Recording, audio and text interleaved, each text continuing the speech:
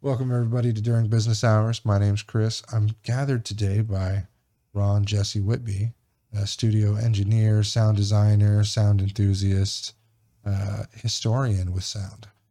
How you doing today, Jesse? Just fine. Yeah, getting ready. All right. And you don't do any social media or anything like that, do you? No, No? I never touch a computer. Never touch the internet? Never. There's so much on the internet.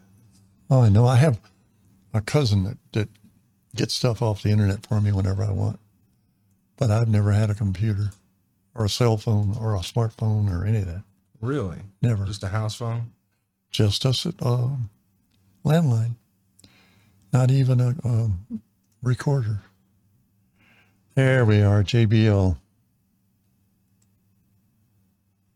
I'm a diehard JBL fan, even though they have screwed up lately. It's only, their speakers are still good.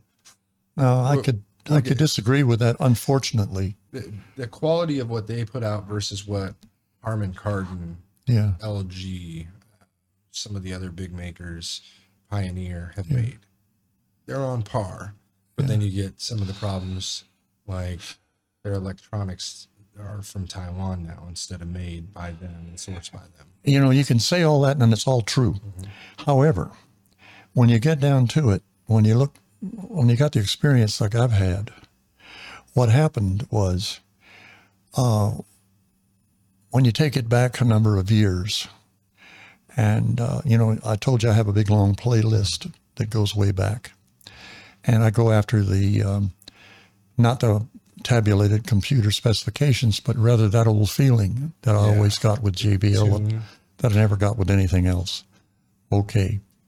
I can rattle off a few part numbers that were always the greatest. Man, I fell in love with JBL way back in 68. I spent $5,800 in 68 on my first JBL system. $40,000 now. That's the one you were telling me about, right? Yeah, the Paragon. That is for people who don't know, that is the biggest entertainment center for a single set of speakers I've ever seen. Yeah. It is the size of a car. Yeah. It is huge. And now they're going for $45,000. You got to ask yourself a question. Why?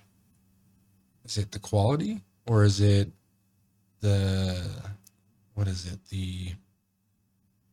people like the history and they're like, well, this is part of history, so I put a value on it. So is it that it's still of that quality that's no longer made, and that's why they think it's worth $45,000? That's just a part of it. The other part is the way it makes you feel when you turn that sucker on. Man, the first time I turned mine on, I just about fell over. It was absolutely thrilling. I remember the first concert I went to. I went to Papa Roach at Sleep Train Theater, and this was 2003. It's 13. Boy, it's the speakers that they had at the time were almost in a V shape to reach the entire audience. Oh yeah, the curve. And I really, for some reason, I remember thinking, if one wire breaks, all these are going to come crashing down. Yeah, you see. Okay, let me get back to my reasoning. When you look at what they had back in those days, and there's a book, the JBL book, oddly enough. Go to Barnes & Noble, they got it. You can buy it. It's about $35. Okay, it gives you the history of JBL and all the developments, their research and development, and all the great stuff. The Paragon's in there, all the speakers that were originally in the Paragon, the drivers, they call them, the mid-range, tweeter, woofer, and all that. And then we go down the road a ways, and the engineers and the computers take over, and you can read the history. Oh, we used to take forever to develop things the old-fashioned way. They would try out ideas and do a little something and try it, and a little something else and try it. And it took forever. Oh, but then we got this computer program. Oh, man, now we can do it in no time at all. And the thing was, what was the goal of the computer program? The goal was to make a speaker do a certain thing. What was a thing they wanted to do with a computer compared to what they used to do with their senses? See, with the Senses, they built speakers that made JBL famous. And what made JBL famous was the way the speakers made the listener feel. Just like me when I got my Paragon, you know. I mean, that thing it just knocked me over. Sent chills through me. Tears run down my cheeks. Goosebumps on my arms. I mean, it's just thrilling. Okay, now, so what did the computer do? I don't know. Left me flat. I actually went out and bought some of the computer-developed replacement speakers. I'm talking about what they call drivers, mid-range driver, compression drivers, the thing they put on the back of a horn. Yeah. If I don't know how many people realize what that is nowadays. But nowadays, JBL makes replacements for all the great ones they used to have. And they're all computer developed. And they're flat responding. And they wouldn't make a tear come to your eyes. They wouldn't put a single goosebump on you. And they don't come anywhere near thrilling you. You play the same great old music as we had back then. And everybody just goes, you know, sit around staring at their smartphones. Or fall asleep, like you just said. They ain't got it no more. No. I went out, when I first heard about it, the new development from JBL, on reputation alone. I spent $4,000, bought 4 of the drivers, the mid-range drivers. These were the ones, you know, that really did the job on the vocals and all the great, you know, stuff from in the past, all the great vocals, all my favorite people that I loved, entertainers and all that. Yeah. I bought 4 of them, and I set them up side by side with the old drivers on the same horns, Just not the same playlist, and me and my partner listened for a couple of hours. So, you know, did an A-B comparison, direct everything to like. And we looked at each other and went, oh my God, what have they done? So what did we do? We took those brand new, you know, they smell like the new car smell. Mm-hmm. Well, these still smell like the factory at JBL. And the brand new boxes, we put them back in the brand new box. We took them to a used professional sound equipment dealer. There is such a place. I'm familiar. Took all 4 of them to a used professional sound equipment dealer. And he couldn't believe what we said. We said, we want to trade these brand new drivers in on the old stuff like we've had all the time. Get some credit. Because I bet the old stuff was more expensive than those new ones. Yeah. Well, the guy couldn't believe, but he was thrilled to get these brand new. He said, man, I could sell these in a heartbeat to people who don't know. Yeah. See, people who don't take the trouble to audition. I think it's got to be something to do with back in the day, there was a value in the real quality of things. I've talked about it on the podcast before where it's not made the same because it's not made for profit back then. It was made for passion. Passion. Now it's made for profit. You got it. Yeah, they sat around for 8 hours a day saying, how can we make this better? Now it's how can we make it faster, cheaper, more affordable? Yeah. In a quicker manner with less product specifications or restrictions to get as many a year out as we need to fill our quotas. And hit that computerized specification on the nose. And what that is, flat response, which has music, no regard for music, just simply make that flat line. And it's just like when you're dead in the hospital, you know, the flat line. Exactly. Well, they kill the music. And that's exactly what they did. What was the song? The Day the Music Died, American Pie? Yeah. Yeah. And here it is. The company, JBL, James B. Lansing Sound, the company I had fallen in love with for so many years. How many people don't know that name? That you couldn't pay a 30-year-old man now to know that it's the JB Lansing at all. The only reason I knew it was I had done a repair on a boombox a couple of years ago. I had to order a specific part from JBL. And then back then on their site, they were like, hey, guess what our name is? Here it is. Here's our history. But for those of you who don't know, your name is Jesse Whitby. You're would you call yourself a sound engineer? I wouldn't call myself an engineer at all. I'm a self-taught enthusiast, hobbyist. I've never touched a computer in my life. I've built what I've built strictly on audition and what I get from my audiences when I go out and do sound reinforcement. Now, I can tell you stories from now till this time tomorrow about real life experiences. I'm sure. Where real people, total strangers, have come up to me and given me my direction to go in just by telling me certain things that they like or don't like. This has been my direction to follow. Well, your reputation, in this town is pretty big. I've asked about you to a couple of people, including Skips and so on. Yeah. And man, they know your history. So that's why I asked you to come on, because you have such knowledge about these speakers and sound and wavelengths that a lot of people just don't give two shits about for no reason. Well, the trouble is I don't do it the conventional way. I've gone to colleges down Davis here in Sacramento and talked to professors, and I don't speak their language and they don't speak mine. For passion or for profit. Yeah. I see you as a person that can't really it's not as the education would lay out the text, but you definitely have a way of getting to the same answer in a quicker way because you've been through it. So you get a lot of those laborers that do something similar with wiring or construction. Oh, I can tell you stories about wire. Yeah, they know exactly how to get it done in a very fast and efficient manner, safely.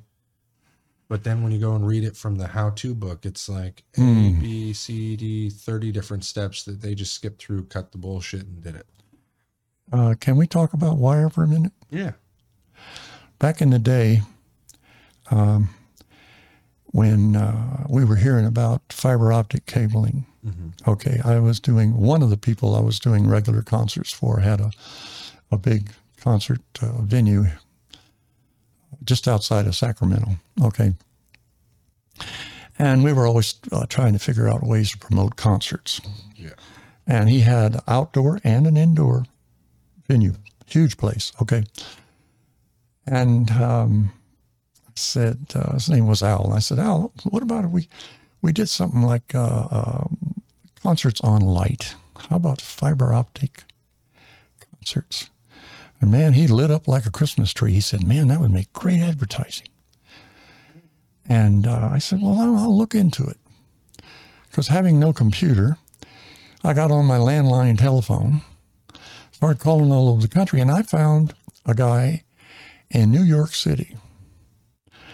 And he made these components that went in between analog components and fiber optic cabling to hook up fiber optic cabling to analog components. Believe it or not, I found a guy that had those. And he got fired up about it too. And he says, you know what I'm going to do? He says, I'm going to send you these things for nothing. All I want to know is how it turns out for you guys. Oh, okay. Great. Cold phone call. Then know me from Adam. Okay. That's how it used to work, yeah. And there was a place out in Rancho Cordova called Precision Interlink that happened to do fiber optic interlinks on computers. Got a hold of him, told him what I'd done. And he got all fired up about it. And I said, well, you thought you thought I was an advertising man, which I wasn't. And he said, you get those components together and we'll be there. And I said, okay. So then I got on the phone to Belden Wire and Cable. And they got all fired up about it. And they tell us when. So I got back to Al, the owner of the establishment, and he said, man, I'm going to get on the phone, call everybody I know, concert promoters. And we got it together on a date.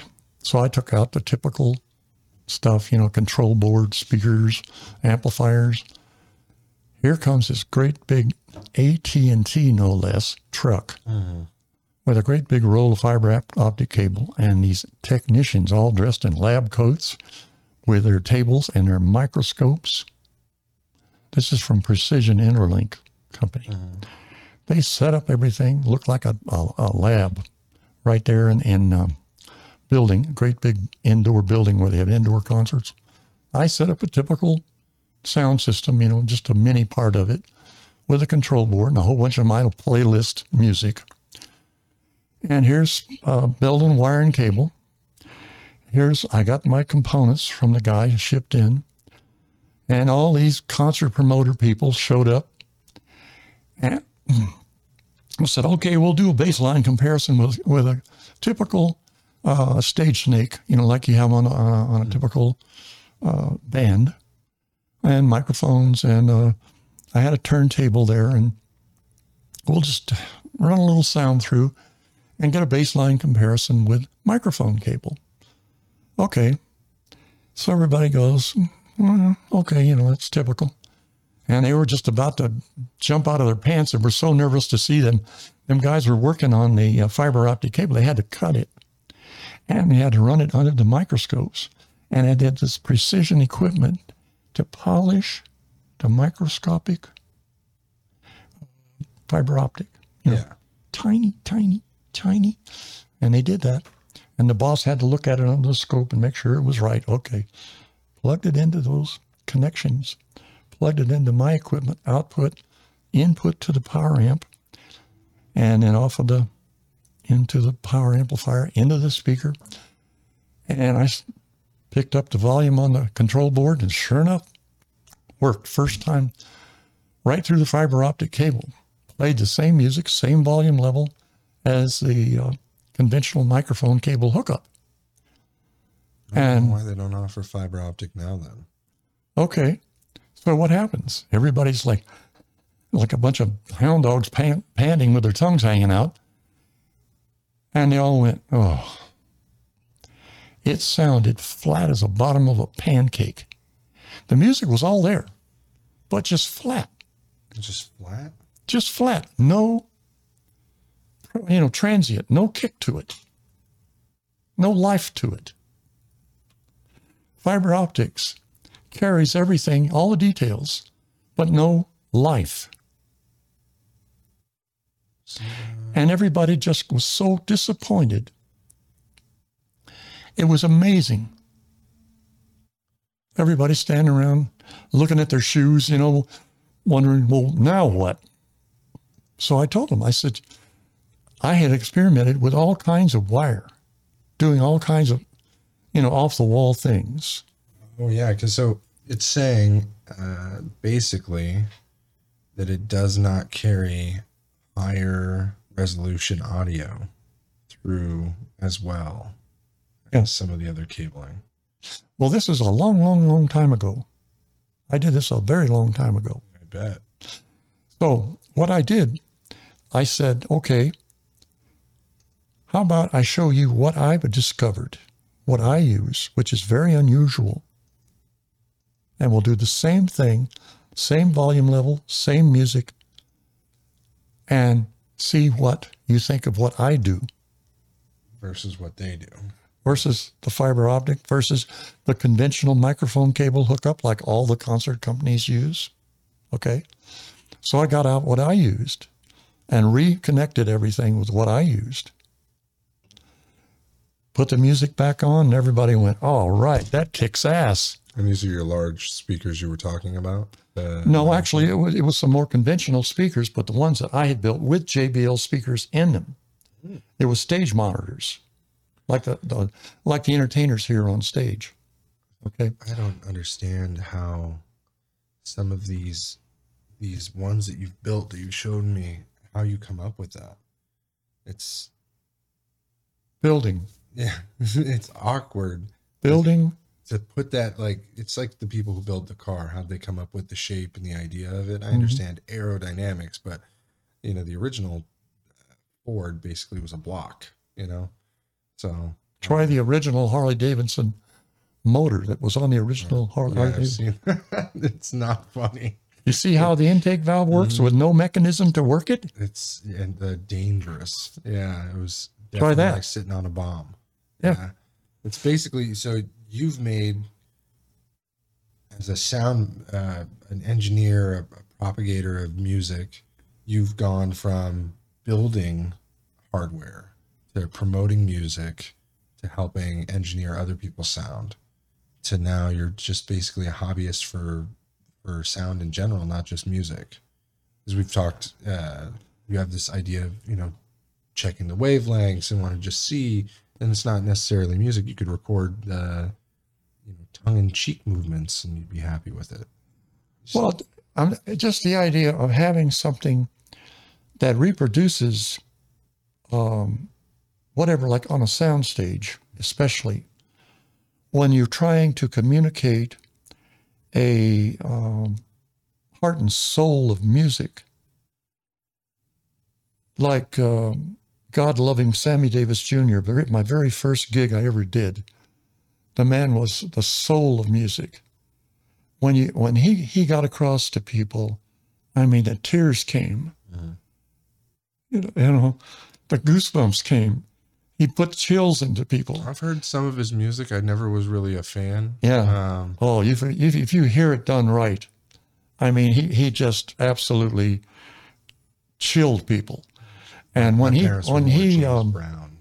was on stage with the right kind of, that's what I was after. See, and as fate would have it, that happened to me on my very first gig I ever did. And Sammy and I connected, and he connected with his audience, and he told me so. And that was through your speakers? Through my speakers, the ones I designed myself.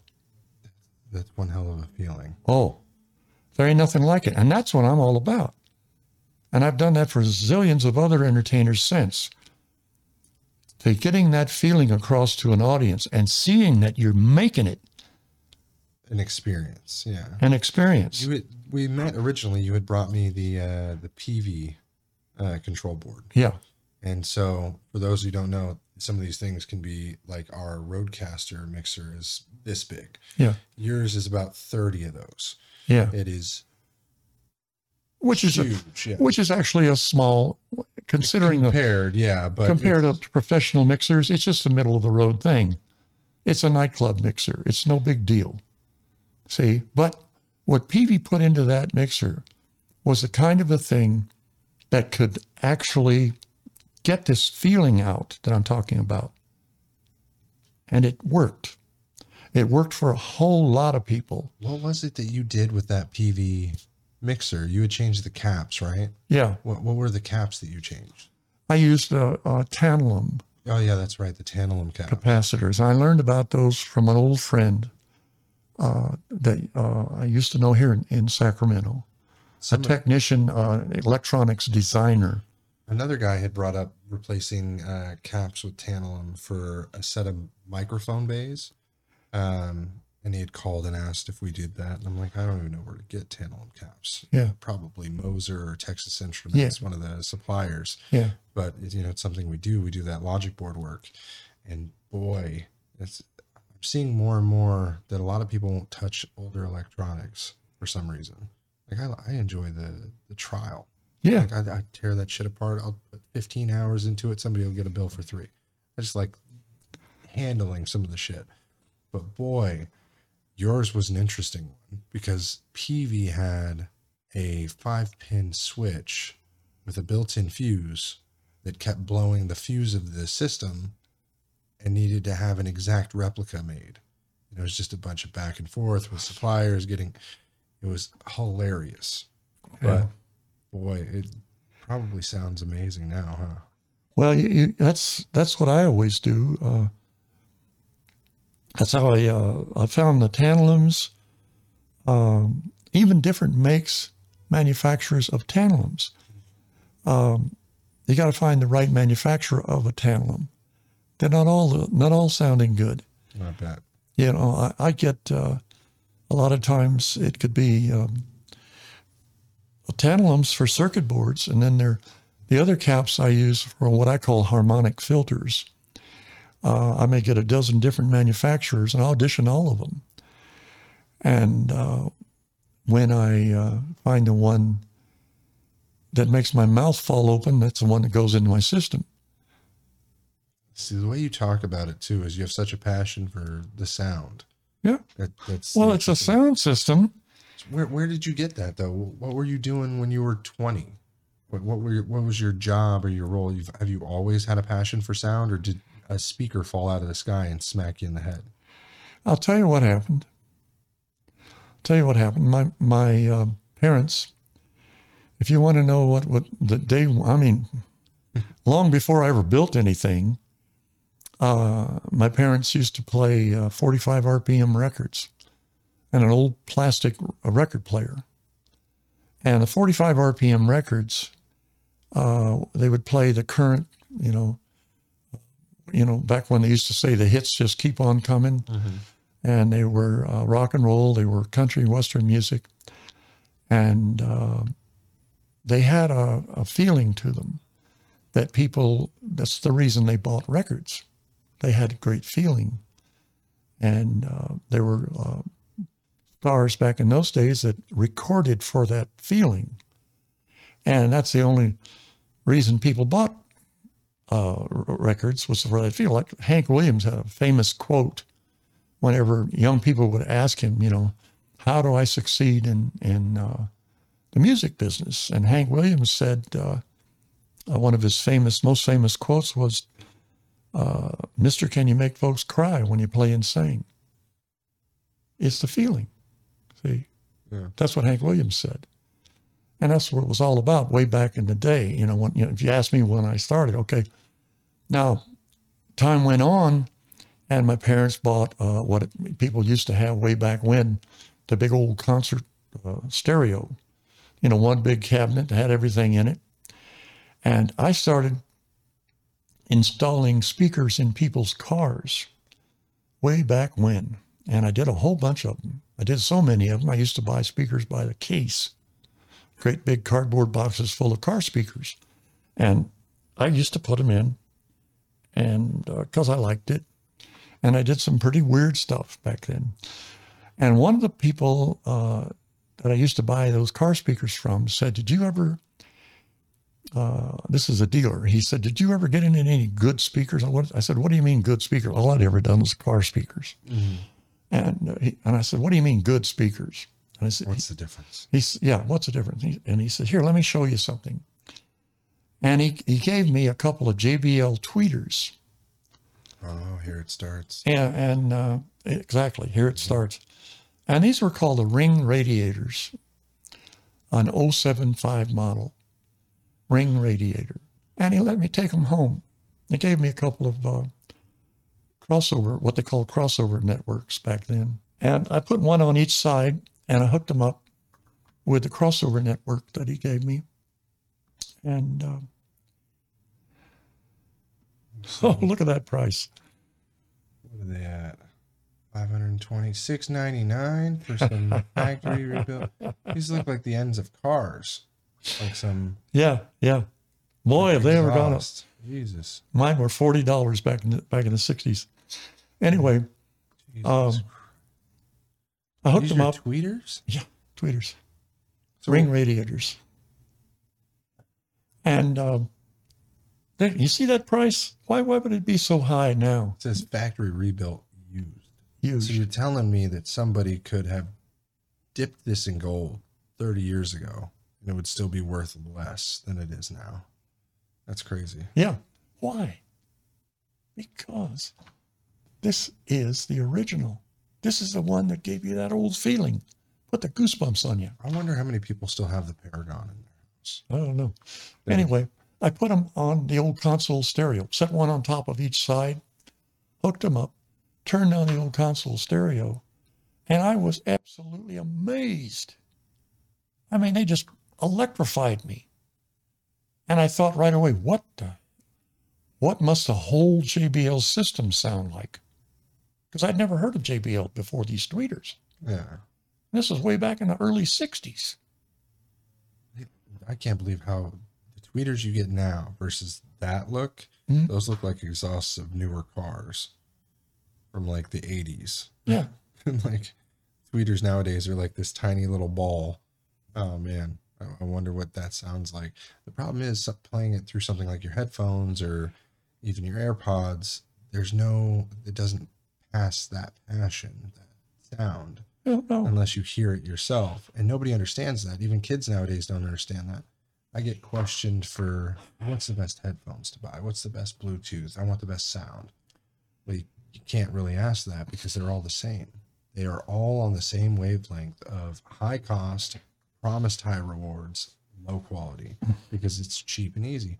Now, if somebody built their own headset, if you could minimize your Paragon speakers, your JBLs from back in the 60s, or manufacture your own and put, some decent headphones on, the nearest I've found is a company called Sennheiser. And you've heard of them? Yeah, so they make some of the best headphones because most of them are handmade, built quality versus quantity. When you say quantity, it's like you're shooting a shotgun at the target. Mm-hmm. Yeah. When you say JBL, you're a SEAL team precision marksman. Mm-hmm. My favorite expression? What? You're putting the daylight where dead center used to be. Yeah, that's JBL, the original. Daylight where dead center used to be. I wonder if Forget about quality and all this other. Daylight where dead center used to be. That's JBL. How come these things sell for so much? That's because they hit dead center way back a long time ago. This price now of the originals proves it. Oh, yeah. But see, did they fall off because they were like, well, we should make more money and we've already hit the top?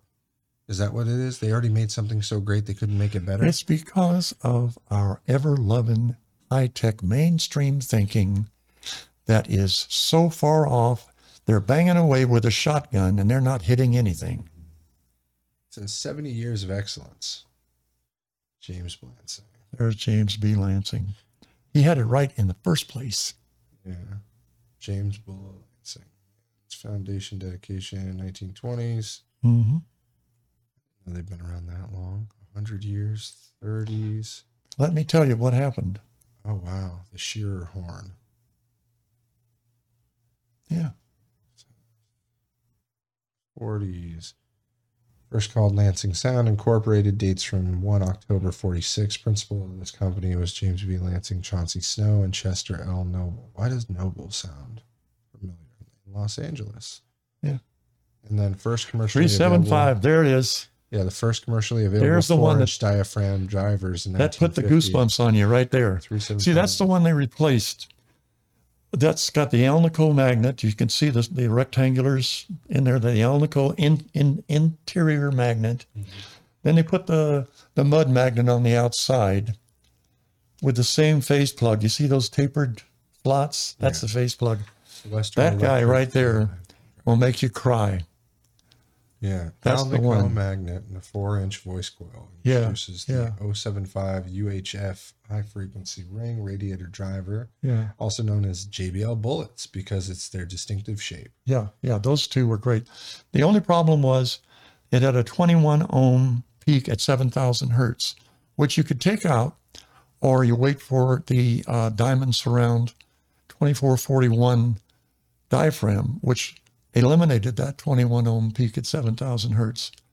1960s, Harman Professional acquires JBL. So Harman Kardon bought JBL in the 60s. Yeah. Sidney Harman acquires JBL from William Thomas. Company embarks on a period of accelerated international growth through the Harman. So where did William Thomas buy it from? Did he buy it from JBL? I don't know. Enters the studio in the 70s, industry first, new location. Yeah. JBL's monitors ranked the U.S. recordings industry surveyed, ranks first in the U.S. recording industry survey conducted in the Billboard 3311. Yeah. Jesus, those are huge too. No, they're not that big, no. The 80s, new technology, Academy of Motion Pictures, first time line portable system. It says titanium. Diamond titanium diaphragms. They had the Diamond Surround. And here is your cabinet speakers. Mm-hmm. 1465, Academy of Motion Picture Arts Sciences selects JBL components for the new system as the Samuel Goldwyn Theater. Yeah, this is where they started losing it right here. Right here? Yeah, they started losing it. 1990s, neodymium magnets, differential drive. Total engineering you know what? Yeah. Oh, yeah. See, this is what I'm familiar right here. Is I remember seeing these in rap videos and music videos. Forget it. You know, I liked the look of some of these thin drivers that would be wall mounted. No. When I was, the Control Contractor Forget series. it. But here's No the good. ones No that I good. saw. No good. So this is what I saw, where it bent down over the audience. And it didn't give me that sound that you were talking about. No. But they don't mention the Paragon at all here. No, the Paragon was a home entertainment. It was developed to perfect stereophonic imaging back in the 50s. But that should be on their history here. Yeah, it should be.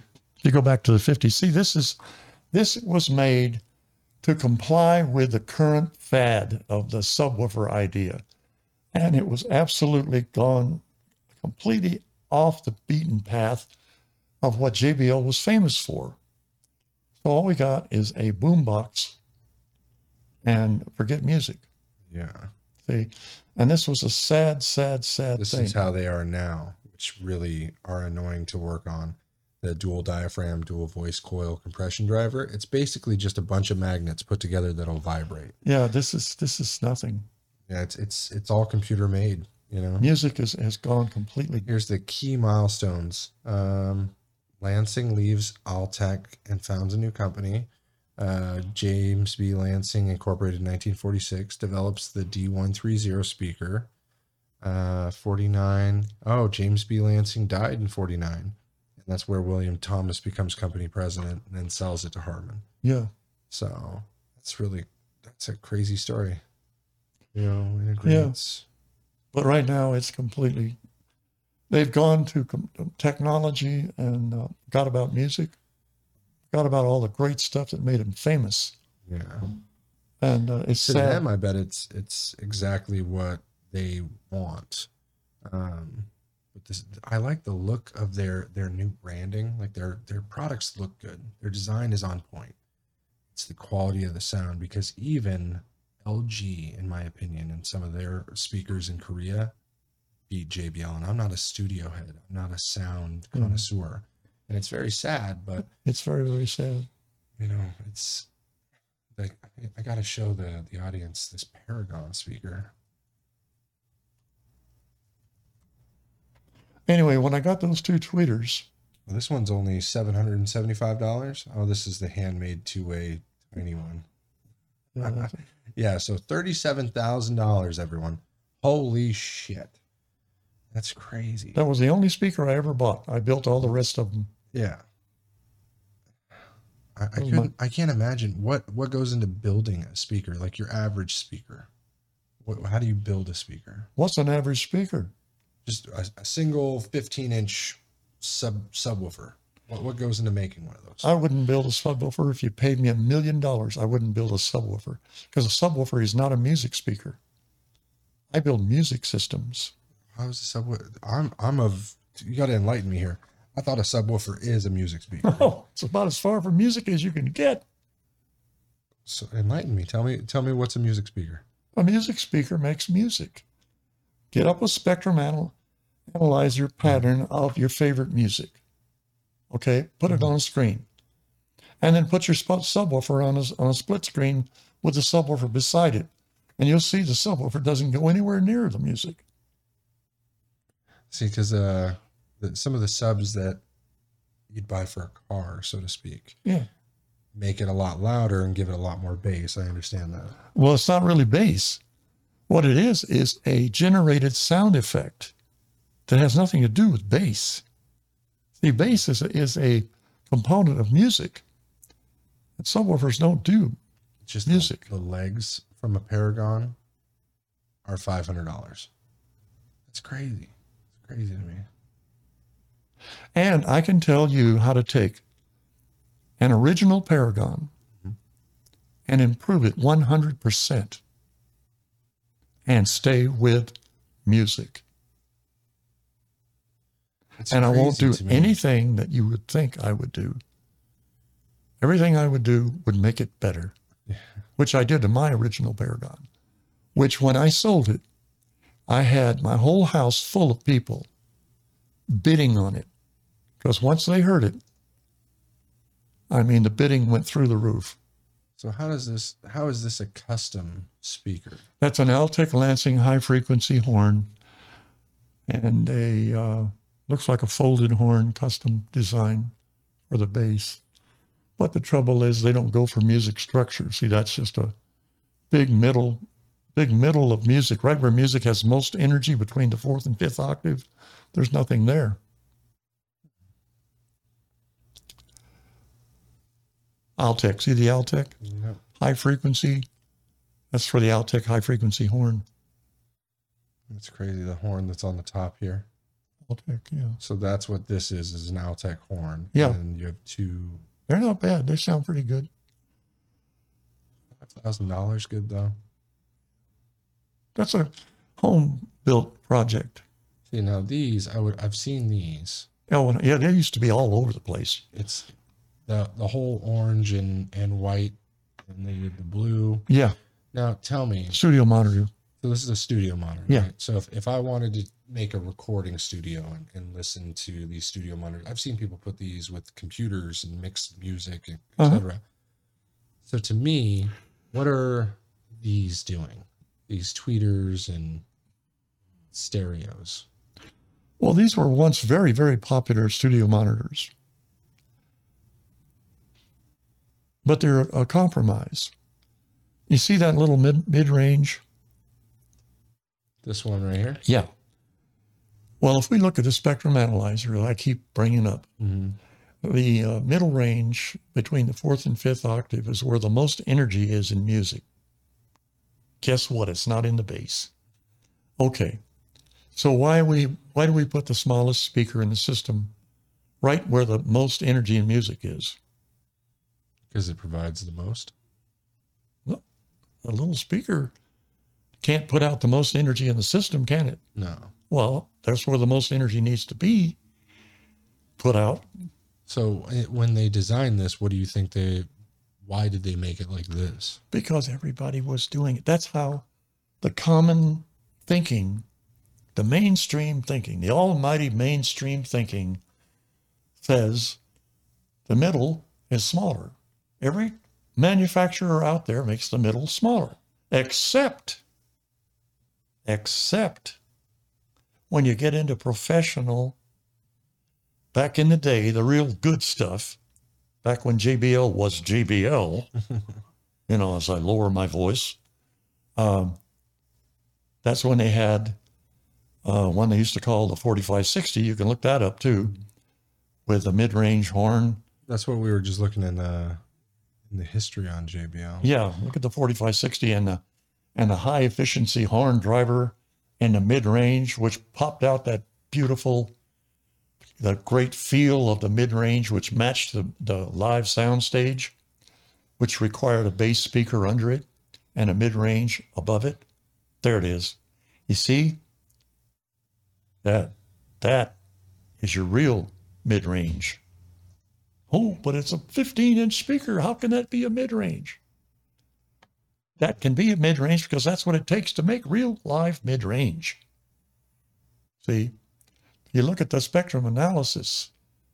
It says bass bin. Yeah, bass bin. Oh, that's speaker plans. These are the plans for that speaker. Yeah, the plans. Yeah, right. Bass bin was a common misconception because that was not a bass speaker, and it's sure as hell not a bin. See, the common vernacular. Oh, this one even has the, so this is what I was looking for. Some of these will have the original plans. So single driver horn, front loading horns, and then it has the graph here for your frequency. Yeah. It says frequency curve of the 4560 taken with one E145 loudspeaker Wrong. installed. The 145 was a bass speaker put into a mid-bass horn. So that was common back in the day. So it has two of these graphs here, one on the top left and one on the bottom right. Yeah. And it does two tests on us. Excuse the Sacramentos best firefighters passing by. Yeah. So they did two tests. One is taken with one 2205 loudspeaker installed. And they did another test with one 145 loudspeaker installed. The 2205 looks to be more of a wavelength. The other one looks to be more like a bullhorn. Yeah, these are wrong, both of them. The correct speaker was a 2220 or an E130, the high efficiency horn drivers. Neither one of these speakers are correct for that enclosure. They were commonly used to try to get bass out of a speaker whose frequency response was 200 cycles up. 200 cycles is not bass. It's mid bass. See? Now, this was commonly done because all the bands thought, oh, this is my bass box. This is my bass bin. See, this is something used to describe something used by the ignorant. Yeah. Speakers put into their bass bin by the ignorant who didn't know what they had, didn't know how to properly use it, didn't know what to properly put into that. So what's the point of having a horn on some of the newer speakers I see that sell for thousands of dollars? I never see a horn. You never see a horn? Yeah, not like these. Not like these because they never knew how to use them. The people that put up this on this, what is this, podcast, they didn't know what they were doing. Well, so this is eBay. These people are selling these. eBay, yeah. Yeah. See, they don't know what they're doing with this. They're trying to sell it. But the reason I went to eBay is because Google or some of the Wikipedias will show you what they had at the time. Yeah, but I saw a million of them. Yeah, so I'd like to see what they look like now and what people are selling them for because they want to sell you on it, so they'll give you the most information. And I find that eBay, they'll actually write the right information. If you want to make this really do live sound, they really are great. You put it, see, that's a wrong speaker. You put an E130 in, which is way more efficient than that is. And you get that beautiful mid-bass, which matches your live mid-bass spectrum analysis of what you get when you hook up flat mics, test mics to a live band. Oh. To a live band. Hello. An actual live sound stage. Exactly. Well, it ain't this. This is wrong. So on stuff like all that, this is wrong. Is it just insulation they put into those when people are, or is it just a hollow box? Well, you just opened a can of worms there because I've done a hell of a lot of research and development on that. Okay, now, the way they came from the factory, it is a hollow box. Okay, and it never was reinforced properly because it vibrates in the back. Okay, but if you want to do it right, you put the high efficiency horn driver 2220 or E130 speaker, which is way more efficient than that particular speaker, about 6 dB more efficient. And if you look at the spectrum analysis, it goes like this. Jumps about 9 dB between the 4th and 5th octave. I wish we had a spectrum analyzer hooked up. I'd show it to you. Well, you were talking about buying one. Yeah, I'm going to buy one. Now, in order to get that, see that front loading horn is 14 inches deep, gives you 6 dB right where you need it, 200 hertz and up. And then you use a filter to take it off right above the 500 hertz and just take it off 12 dB, no more. And per octave, 12 dB filter. And then you get that beautiful, bam, right where it needs it, right where live music has it. Yeah. Right there. Right where everybody goes, it feels good, man. Because it feels like standing in front of a live sound stage. Okay, right there. And then below that, you have another bass system. The correct bass system that sounds like live music. Not a subwoofer. A live woofer. See, somebody who doesn't know, like myself, I assume you got your speaker, your tweeter, your subwoofer. Oh. That's it? Now, because I can put you something together that you will like so much better. I bet. I see. This is the reason I don't listen to music, because it doesn't. Music in general right now, if it's not loud, it doesn't make you want to sing or tap to it. Doesn't it? Just my systems make people get up and dance. See, that's from talking to you, the impression I get. But it's one of those things where nowadays you go to the store that has the Fry's used to have this giant sound system room set up. Every box you could think of that they sold was in there, and they would let you test it, close the doors, and it would vibrate the world. And so in there was a couple of like Harman Kardon eggs or Samsung eggs. They made speakers that were like a giant football. It was a cool looking futuristic speaker, and it would rattle the whole place. But boy, were they expensive and fragile. I was like, man, spending $300-$400 on a speaker that's going to float on a shelf and then rattle the wall, but it doesn't make you want to kick up and, sing along. I don't know. When I was a kid, my grandfather had towering studio. It wasn't even a speaker. It was a damn a box, basically. But it didn't vibrate. Only music came out of it. So I know it didn't have any bass. Let me tell you a story about what used to happen when I used to have my sound room that I built myself. Mm-hmm. Back when I was married. Yeah. I used to get neighbors complaining. You can imagine, right? Yeah. You know why they would complain? It's too loud? No, they complained every time I turned the music off. They'd come over and say, turn the music back on. Free music. I bet they enjoyed it. They enjoyed it. They brought over all the recordings to have me play. You're basically saying you were a radio station for your neighbors.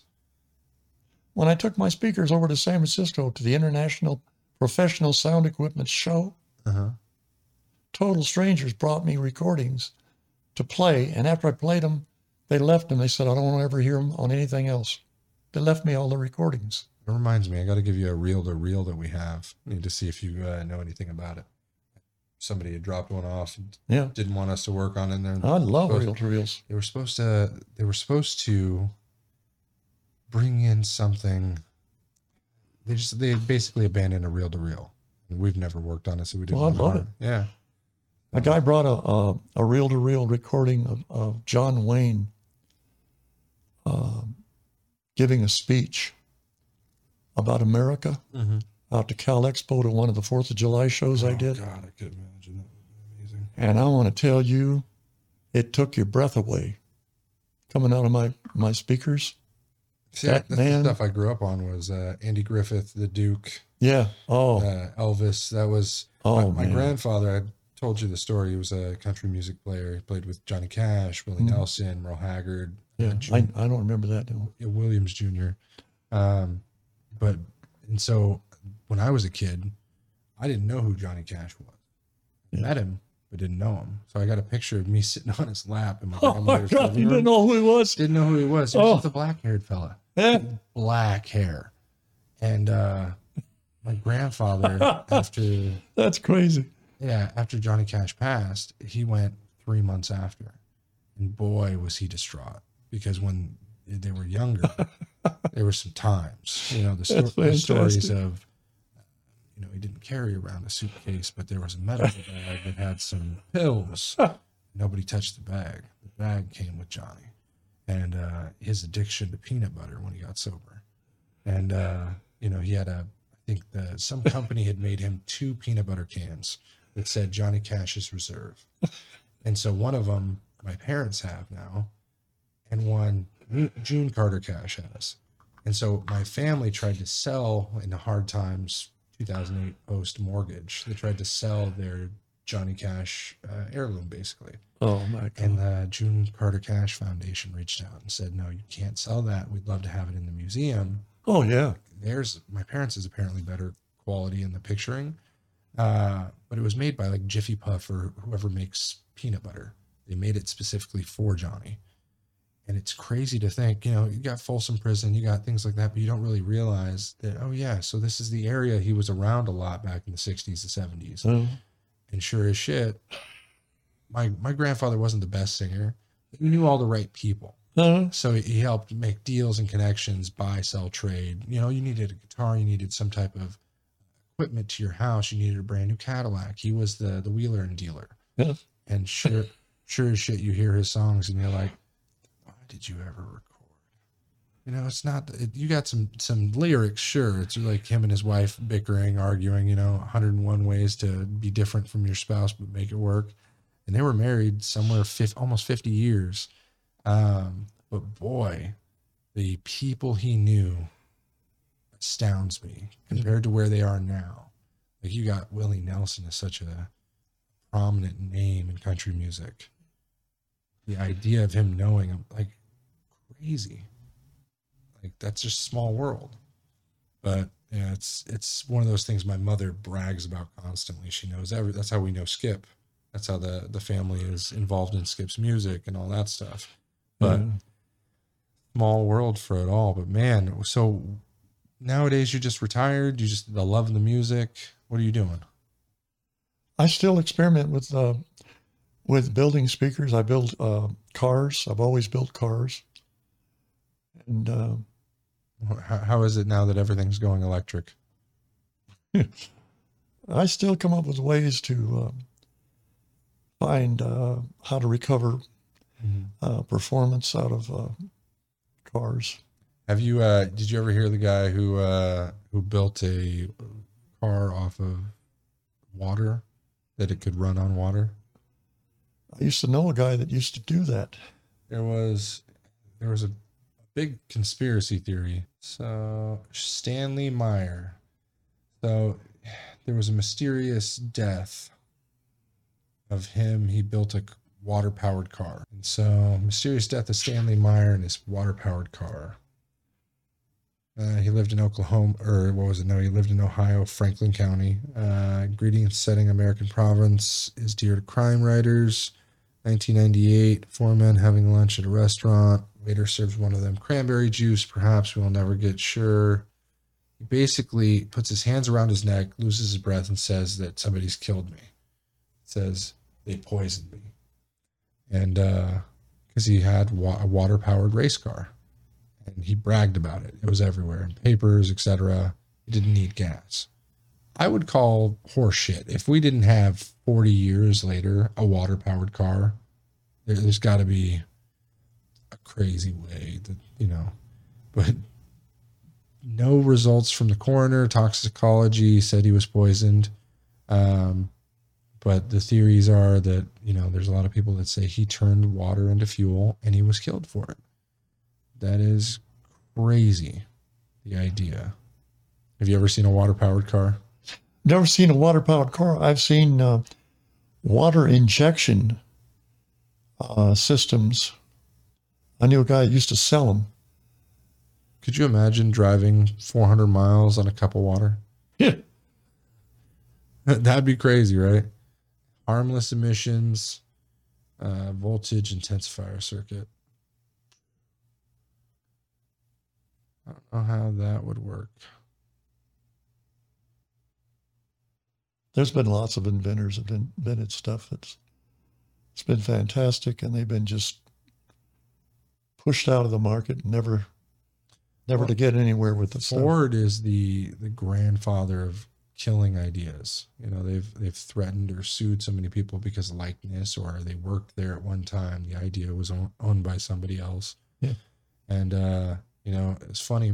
My grandfather also had a hand into the automatic overdrive for race cars back in early 50s, late 60s, or late 50s. And that was sold to Ford. And one of their people, he sold it for $1 million. You know what that patent nowadays would be? Yeah. Near hundreds of millions of dollars. And my grandmother, till her day she died, was like, he never should have sold. He never should have sold. Which is hilarious. But basically, I guess this says BMW presented the hydrogen version of its 7 Series, petrol and liquid hydrogen. Tells us water will no doubt play a role in the future of the car, confirming in a certain sense the idea of Stanley Meyer. Huh. You ever heard of Smokey Eunuch? No. Oh, look at him. He's fantastic. Chevelle? Yeah. They made a Chevelle. He had a hot vapor motor that solved the smog problem way back before we even knew there was a smog problem. No way, really? So let's go to the Wikipedia. He smokes. That's funny. Yeah, he served in the Air Corps, World War II. Yeah. Deeply involved in the early years in NASCAR, and is probably most associated with the racing genre. Participated in every avenue of sports, driver, designer, held other jobs of the sport. Was best known as mechanic, engineer, builder, crew chief. Opinionated character who was about as good as there was ever on engines, according to Marvin Panch, who drove stock cars. Won the 61 Daytona 500, cowboy hat, big cigar, and a corn cob pipe. Hilarious. Legacy, career. You said he developed something? Yeah, the hot vapor engine.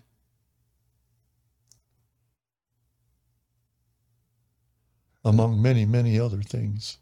Yeah, he built the first NASCAR winning Chevrolet engine for NASCAR.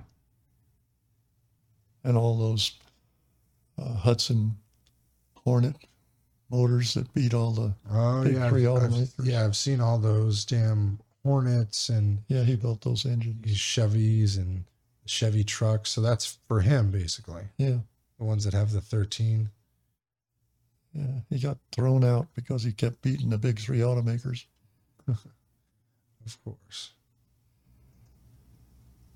You can see he looks pretty fit there and there, but then here he's kind of drying up, so to speak. Oh, that's hilarious. Smokey's best damn garage in town, Daytona Beach. Yeah. I wonder if that's still open, Smokey unit. Nowadays, small business doesn't stay around. Oh, it burned down? Smokey's unit garage burns down. 2011, it burned down in Florida. Oh, I didn't know that. That's crazy. Well, it's been a pleasure, bud. We got to get together a little more and find out a little more of your history, but, learning a lot about the speaker profession and music in general. Studio monitor. Those studio monitors nowadays just don't compare to what you're telling me in the past. Because I almost bought some studio monitors for this setup, and it would have been a huge waste of money, I would assume. No, it's not. Yeah. But you've been through quite a bit. You've seen quite a few performers and done a lot with sound. Yeah. Yeah. When I got those two tweeters, the first thing I did was when I got a second job, so I could buy the Paragon. Because I found out about the Paragon through that same dealer that let me use the tweeters. And when I saw the picture of the Paragon in the JBL catalog, I said, That's it. Did you have to wait a period of time, or? No, I got the job, and my ex-wife was working for a big department store back then, and she found out about a dealer who could get me the Paragon at a good price, and only $5,800 back in the 60s. That's like $60,000 now. Yeah. And so... the U.S. dollar today is now less valuable than the euro. Did you see that? No, for the first time in a long time. Yeah. It is...